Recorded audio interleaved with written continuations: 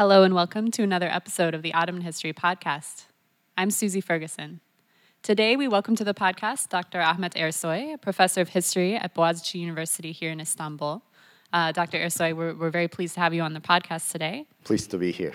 So the topic of our discussion today will be Dr. Ersoy's new project, which is about photography and illustrated journals in the late Ottoman Empire. This episode will be part of a new series that we have on the Ottoman History Podcast called The Visual Past, which is curated by Emily Neumeyer and Unver Rüstem, in which we explore the visual, spatial, and material culture that shaped the Ottoman world. The series gives us a chance to look at Ottoman history through visual and material sources, as well as the texts that so often form the bulk of research on Ottoman history. So we've had some episodes on the podcast already about the history of photography in the Ottoman Empire. It's one of the kind of most interesting topics, I think, that people are starting to really work on. So we're very excited to have you here today to talk about the kind of almost the vernacular circulation of these photographs, right? I mean, so I'm curious if you could tell us a little bit about the illustrated magazine as a genre in the history of photography in the Ottoman Empire. You know, when did these magazines arise? What kinds of photos are they publishing? How do they fit into the larger arc of the coming of photography to Ottoman lands? The text and image come together in the Ottoman press from the 1860s onwards, where you have journals like Musavver, Medeniyet, Illustrated Civilization, that use woodcut prints rather than lithographies. This is an early kind of way of imprinting images next to texts. It was something very new in the 1860s and 70s. And new everywhere, not just in the Ottoman Empire. Exactly, of course. But then the heyday of the illustrated journals in the Ottoman Empire starts with the late 80s and 1890s during the Hamidian period due to the technological developments, economic factors. Paper becomes cheaper, and there are new modes of photomechanical reproduction of photographs like zincography that make it cheaper and more quality-wise, actually much better images can be produced. And so you have an abundance, especially from the 1890s onwards, you have an abundance of new journals that employ these new techniques of bringing together text and image. The problem, I think, here that I have encountered is that especially in terms of studies of Ottoman photography, if there is such a thing, I don't think that's not even a good kind of title, but in terms of studies on Ottoman photography, what you have is, so far, until very recently, is a very art history-oriented, very connoisseurial kind of framework where you have a very historicizing vision of the history of Ottoman photography made up of these important individuals like the Abdullah brothers or Seba and Joaillier, who are authors, basically, producing these masterpieces, important photographs. And then the entire history of Ottoman photography is written through recourse to this art historical model of important photographers and their works.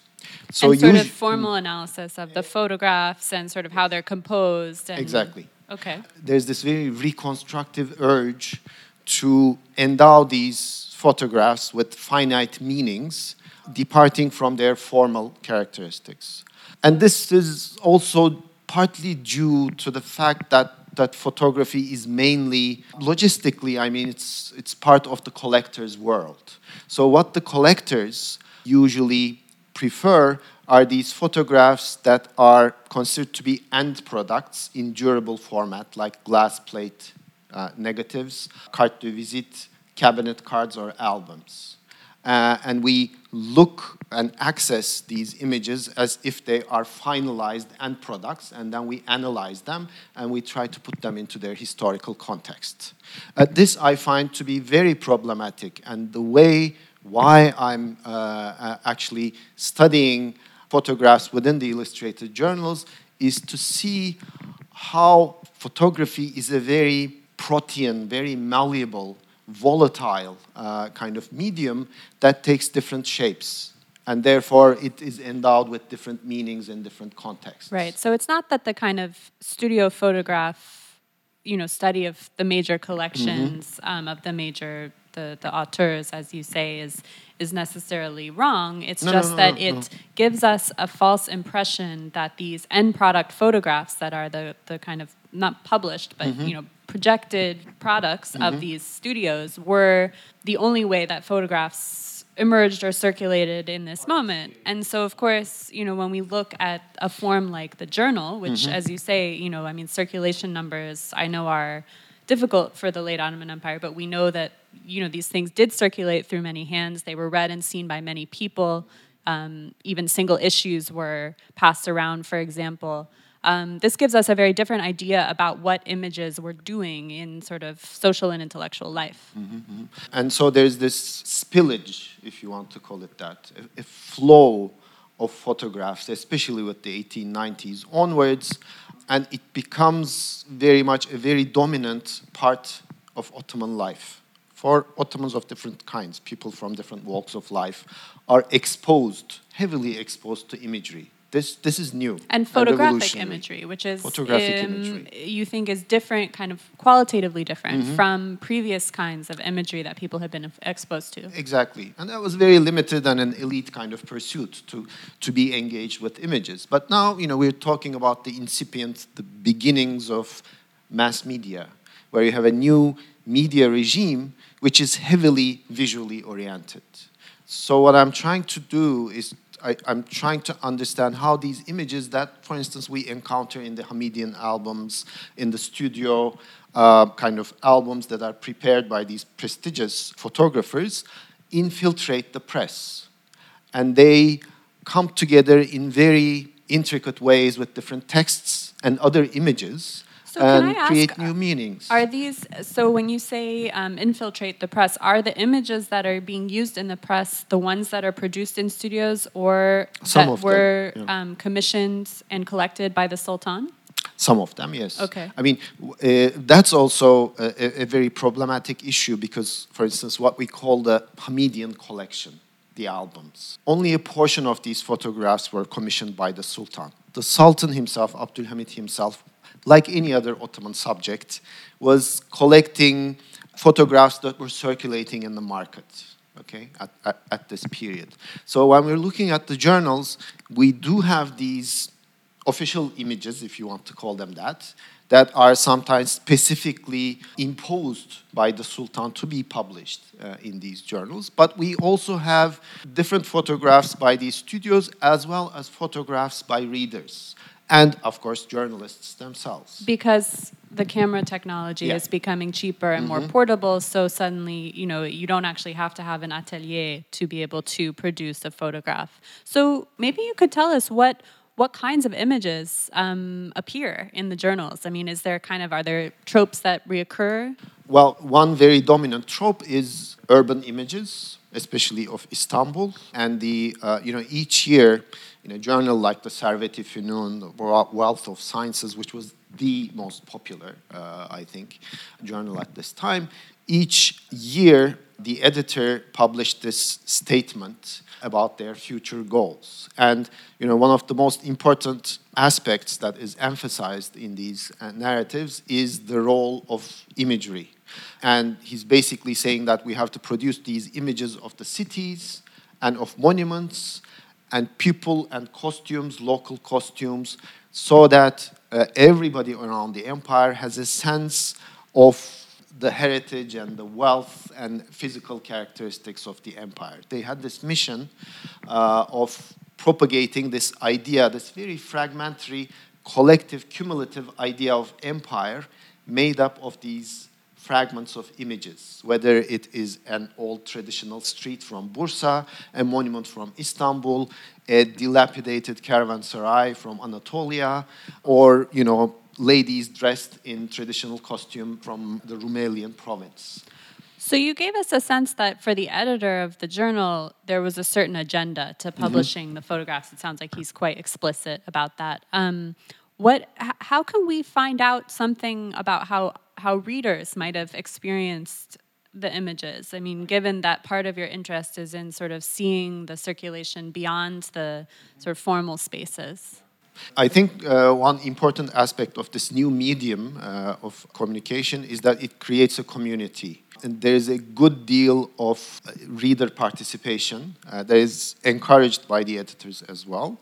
So the readers constantly send not only letters, but also photographs, mostly snapshot photographs that they took themselves due to the advancement of photography technology, that the camera becomes mobile.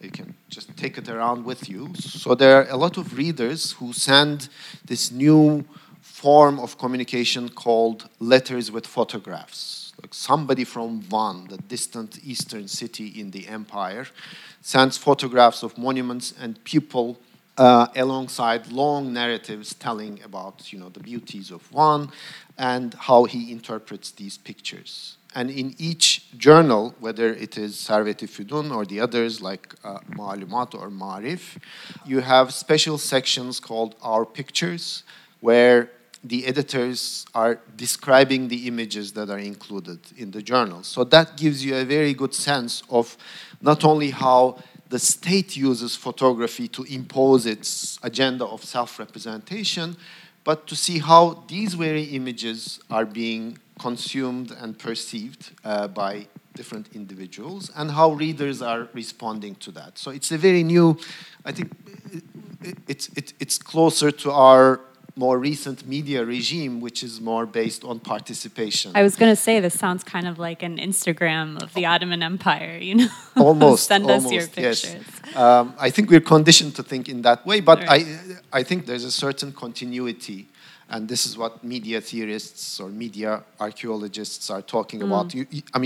It's impossible to draw a linear historicizing line, but there are a lot of complementing aspects. Resonances. Exactly. So I'm wondering, though, you mentioned the Hamidian albums, that the state, the Sultan is collecting and in some cases commissioning photographs. And, they had an exhibition here at the RCAC in Istanbul last summer called Camera Ottomana, that we actually have a podcast on the subject of that exhibition, where many of the photos that were on display from the Hamidian albums were actually photographs of, it almost looked like they were sort of surveillance photographs. I mean, they were taking photographs of men who were involved in the government or in the military, and it didn't really say why, but sort of, your understanding was that this was sort of a surveilling mechanism. Yeah. The question is, how did these kind of vernacular, mobile, participatory forms interact with the fact that people must have also known that photography was being used towards very different purposes?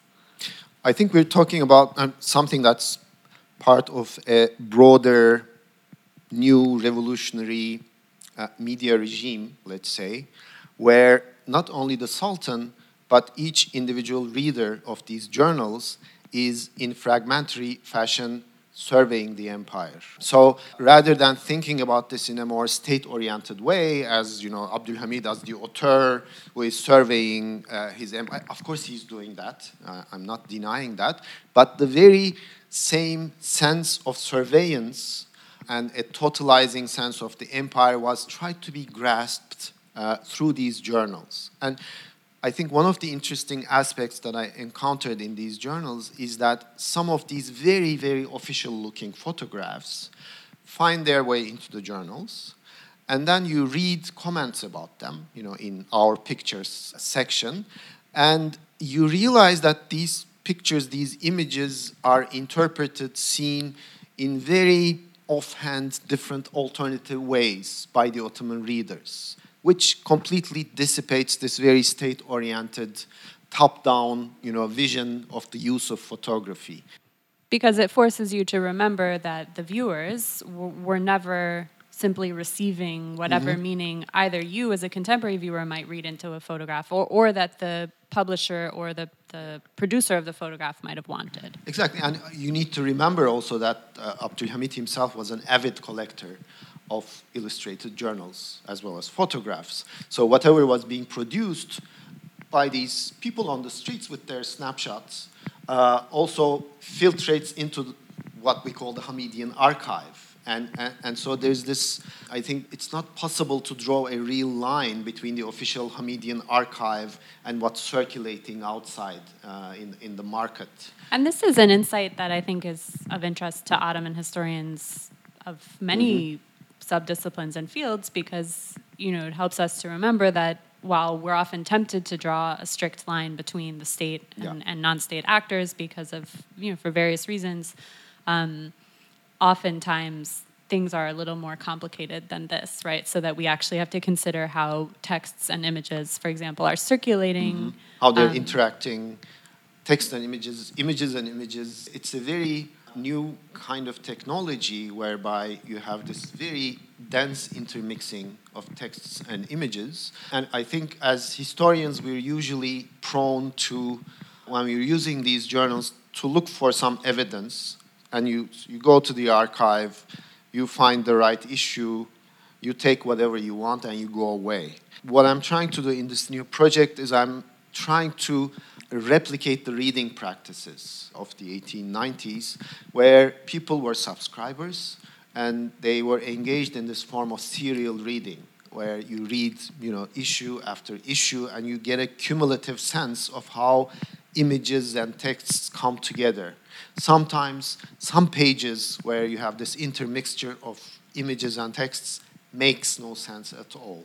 But with the process of cumulative reading, you see that there is an article that refers back to 5 issues past, and people make associations. Absolutely. I mean, I find that my research also involves periodicals or journals, and one of the difficulties as a contemporary researcher who doesn't receive an issue every week and have then 7 days to sort of understand it and look at it is that you're often tempted to move too quickly, as you say, and to kind of pull out pieces without realizing that the readers in its own time would have had a very different experience of the text, would have been reading likely much more slowly and over perhaps being read to, being shown the image by someone else, by a brother or a father or a son or something. Anyway, so I think this is a really interesting idea. I kind of still want to ask you, though, what I was getting at with this question about the Hamidian archive and the sort of surveillance role of the state was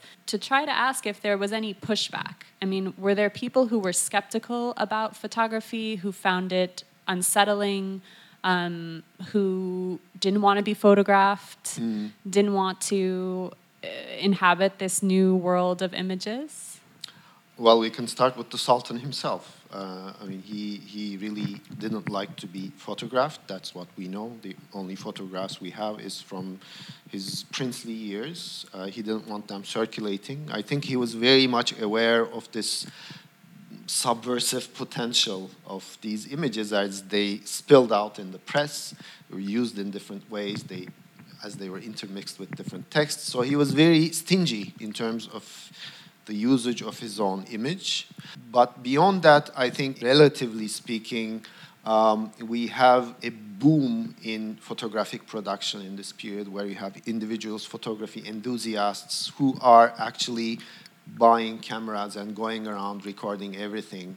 And you see an evidence of this in the journals as well, where you have these series of technical manuals that are published about photography, or critical essays about photography, where you see the beginnings of a sense of a photographic community, although we don't see the emergence of a separate journal on photography.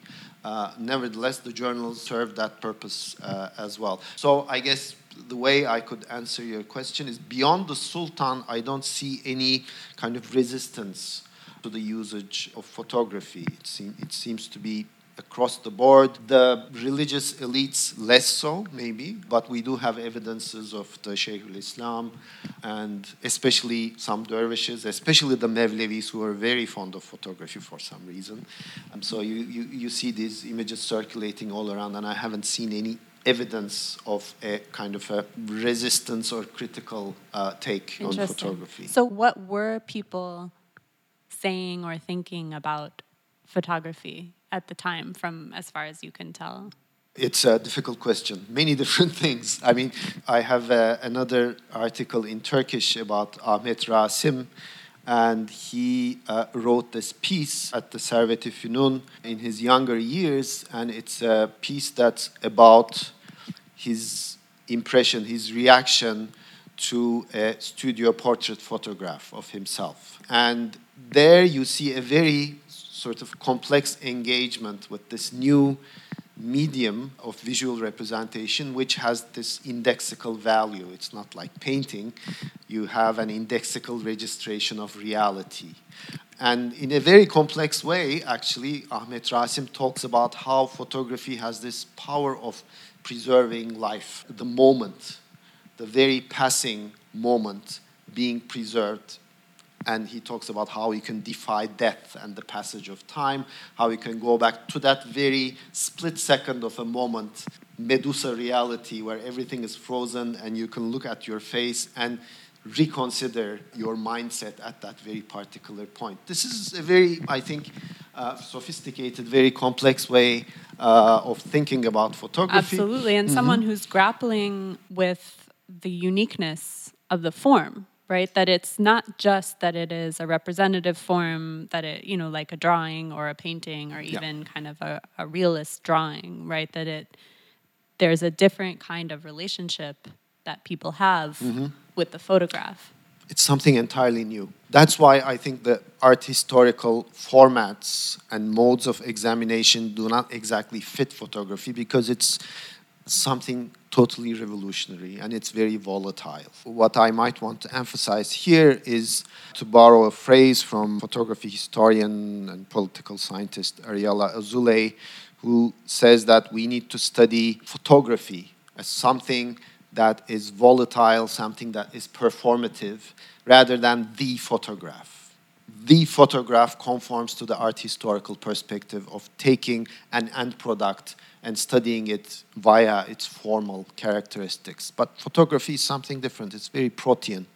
It changes shape. As you've described, it also was the conditions of production, or the conditions of engaging in the taking and producing and circulating of photographs, were not necessarily the same conditions that produced the production, you know, that produced other forms of visual art. Right. So I'm curious, were there people who were considering photography to be art in this moment, or really was it more about, you know, as you say, depicting different far-off places, capturing moments in life, capturing people's faces? I think they were aware of this debate in Europe at the time about whether photography is art or it's just a registration of, it's a technical kind of engagement. You see traces of this in the photographic discussions. Photography conversations, they're usually called fotoğraf musahebesi. And people do talk about the artistic aspect of photography. There are numerous photography manuals that are published separately by Ottoman authors that take this into consideration, the artistic aspect. But I think photography is so diverse, and everybody was aware of this at this point, that you also see many articles on the scientific role of photography, the criminological role of photography. You see an abundance of police photographs infiltrating in the journals. So this diversity and malleability of photography as a medium was very strongly, I think, present and perceived by the Ottomans as well as everybody else. And that's a great example of exactly what you're talking about, which is that photographs that were taken for criminological purposes by the police were then circulated in journals and I'm sure encountered in many different ways by the readers of the journals, and perhaps repurposed. And so I think that kind of goes to your point about this being a malleable form that is best studied in its circulation and its changeability rather than as a sort of a formal end product. Yeah, I think we need to historicize the different media environments in which photographs are placed, in which they are endowed with different forms of meaning, rather than seeing them as end products. I'm not saying that, there is no artistic value. I'm not saying that art historical sort of categories of analysis cannot be used. Of course they can be used, but I think I'm more in favor of a more diverse, layered analysis of studying photography as a constantly circulating, unending product. So, Dr. Ersoy, I want to thank you so much for coming on the podcast again. Thank you. It was really great to have you. And I think that for me, this project is a way of thinking about something that I have been thinking about with a lot of our guests and in my own work as well, which is, it seems to me that your work is speaking not only to Ottoman historians or historians of Ottoman art, but also to the kind of thinking about how to study photography in general. And so I think that's really exciting, and I'm happy to see more Ottomanists entering the theoretical and methodological debates that maybe are outside of our regional specificity or our discipline. This to me seems like a really important move. So it was really, really interesting to talk with you about the new project today. And for those who want to find out more, there is an article forthcoming by Dr. Ersoy in the Journal of the History of Photography called Ottomans and the Kodak Galaxy, which is a great title. We will post a bibliography and some images to accompany this episode on our website, www.ottomanhistorypodcast.com, where we also invite you to leave comments and questions. You should also feel free, as always, to join us on Facebook, where we stay in touch with our community of over 20,000 listeners, post news about upcoming series and episodes, including others in this series on the visual past. That's all for this episode, so until next time, take care.